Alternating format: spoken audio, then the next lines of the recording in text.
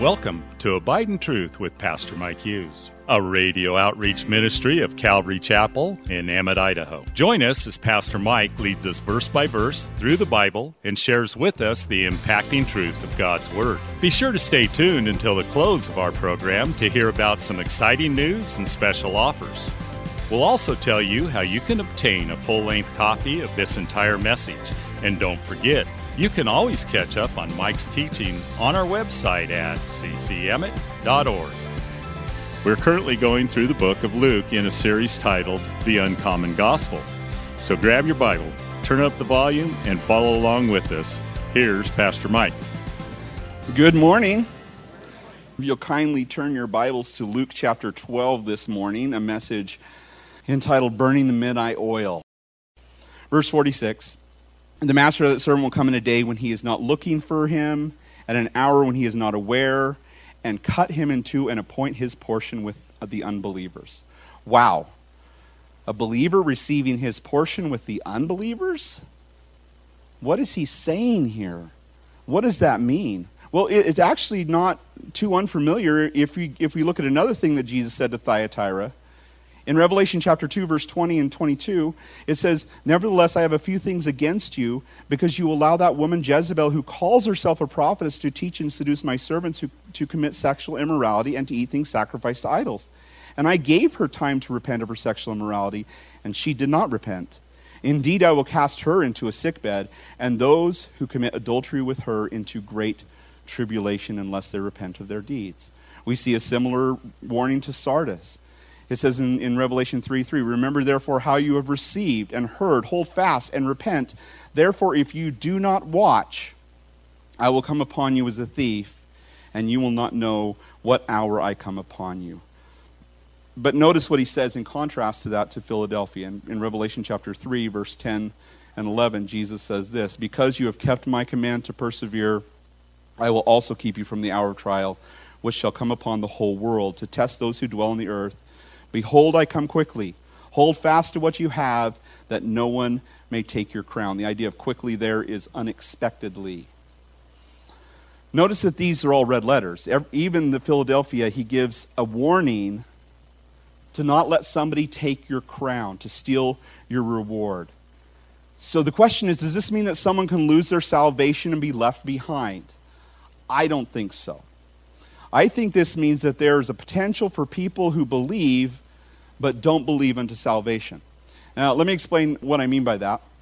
It's somebody who has a form of godliness, but they deny the power of it, and they're not born again. So this warning, in my view, is to the poser and not the true believer. The one who's amongst the church, goes to church every Sunday, they act like a Christian, they even do Christian things, but they are not willing to watch, and they're still living for this life, and they've never truly surrendered to Jesus Christ. And if you're not willing, and you're just going through the motions, then you should have a very severe warning in the things that Jesus is saying here. 2 Corinthians chapter 13, verse 5 says, "Examine yourselves as to whether you are in the faith. Test yourselves. Do you not know yourselves that Jesus Christ is in you, unless indeed you are disqualified?" Excuse me, the word disqualified here means unapproved. It means your faith isn't genuine. What does that mean? It means to surrender completely to Jesus. You see this in all the 7 letters to 7 churches, almost every single one of them. He gives a warning to those who don't repent. But then he also gives a blessing to those who overcome.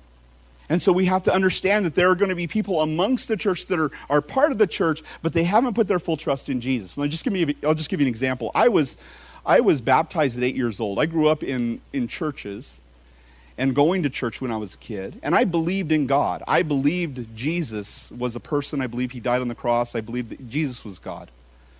On a superficial level, but I didn't really believe or really put my trust in Jesus completely for my salvation. In fact, I still believed in my heart that it was up to me to be good enough to be accepted by God. And so I was working hard for my salvation, but I believed Jesus died on the cross, and I believed all that stuff. But it wasn't until I was 18 when someone said, it doesn't matter what you've done or where you've been, Jesus can forgive all of your sins, that I said, okay, yeah, I can't do this, Jesus, I submit to you. If that's true, I want what you have for me. I want that salvation. And then I said to God, whatever you want in my life, that's what I want. And then I upped the ante and I said, even if I don't want it, you have my permission to force it on me.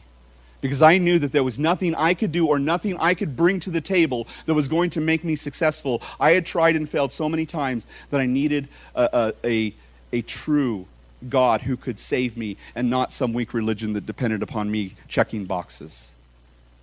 And there was a vast difference between the believer I was before on surface to the believer I became when I said, I surrender. I believe only you can save me. I cannot save myself. I'm yours.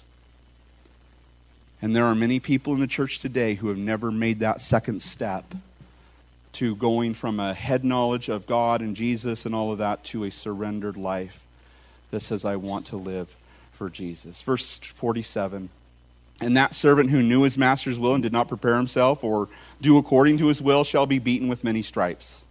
But he who did not know, yet committed things deserving of stripes, shall be beaten with few. For everyone to whom much is given, from him much will be required, and to whom much has been committed, of him they will ask the more. So this is not, so Uncle Ben did not get this on his own, right? This is, Spider-Man was told this same thing, but Jesus came up with this, right? To great powers, great responsibility. This is Jesus' words. Sorry, that was meant to be a joke. You guys are like, what? You just read that, and I can't be in a joking mood. So, you have one who isn't a true believer. They're cast into tribulation. It's described as a snare that comes upon everyone who dwells on the face of the earth with no escape. That's why Jesus says, pray that you are worthy to escape all those things and stand before the Son of Man. Luke chapter 21, I think verse 35 to the end. But now you have servants who knew Jesus would come back at any moment, and they didn't prepare. Those who didn't think Jesus would come back or didn't know that he was going to come back. And he says, and if they're deserving of stripes, they're going to get stripes.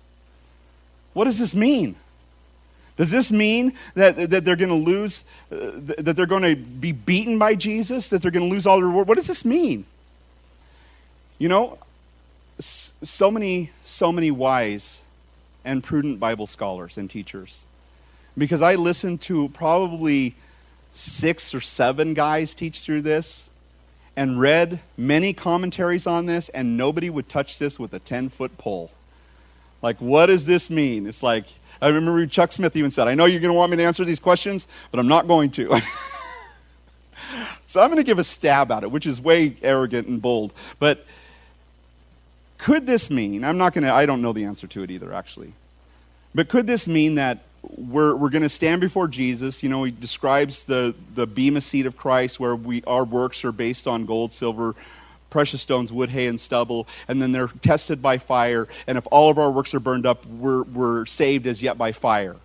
Is that what this means? That the beating that they're going to get is that everything that they did in life turned to nothing, and they just walk into heaven, singed hair, and I made it.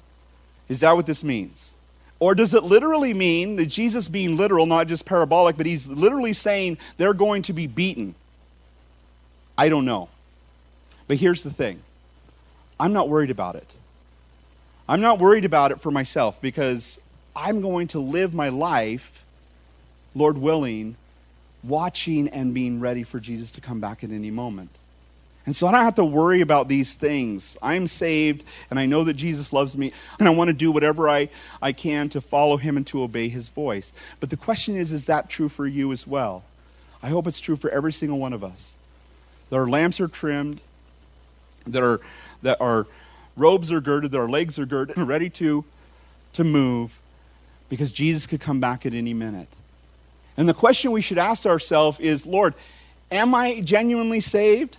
Have I surrendered? Am I putting my full trust in you? And then the second thing, and it's exactly what Paul said when he got saved. You remember Paul on the road to Damascus? Who are you, Lord? I'm Jesus. I'm God. Okay, I surrender. And then the second question Paul asked was, what do you want me to do? What do you want me to do, Lord? And so when I'm secure in my salvation, then I'm saying, okay, Lord, now where is my life going to go? I believe you have a better plan for it than I do. Show me where to go. Show me what to do.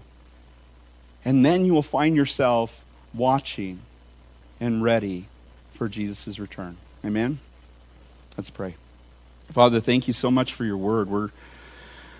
We're so in need of these reminders, Lord, that you are coming back as we look at the world around us falling apart, as we look at fear and anxiety gripping people's hearts. We know that the fields are white for harvest.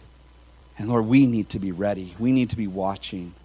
Our hearts need to be in the right place. Our lamps need to be trimmed. We need to be filled with the oil of the Holy Spirit and on fire for you, Jesus. And we need to be moving. So help us to ungird ourselves, hinder ourselves, and gird ourselves up so that we can be free to move at the prompting of your Holy Spirit and to be watching for your return. We trust you, Jesus, and we love you. It's in Jesus' name we pray. Amen. Thanks again for listening to Abide in Truth with Pastor Mike Hughes. If you would like a copy of today's sermon in its entirety, call us at 208-365-0991 or send us a text at 208-991-2756. Be sure to mention today's date. You can also listen to Pastor Mike's latest message on our website at ccemmett.org. And don't forget to search for Calvary Chapel Emmett on iTunes and YouTube. Remember to hit subscribe when you're there. Thanks again for listening, and remember, always abide in truth. Until next time, God bless. Abide in Truth is a radio outreach ministry of Calvary Chapel in Emmett, Idaho. You saved my soul till the very moment when I come home. I'll sing, I'll dance, my heart will overflow. Calvary Chapel of Emmett would like to invite you to watch our services live on Facebook. You can watch us every Sunday morning at 8:30 or 10:30. Just go to our page, Calvary Chapel of Emmett, and scroll down for the live service. It is an interactive experience. While on our page, feel free to watch previous Sundays as well. So join Calvary Chapel Emmett Sunday morning at 8:30 or 10:30 on Facebook. We look forward to seeing you.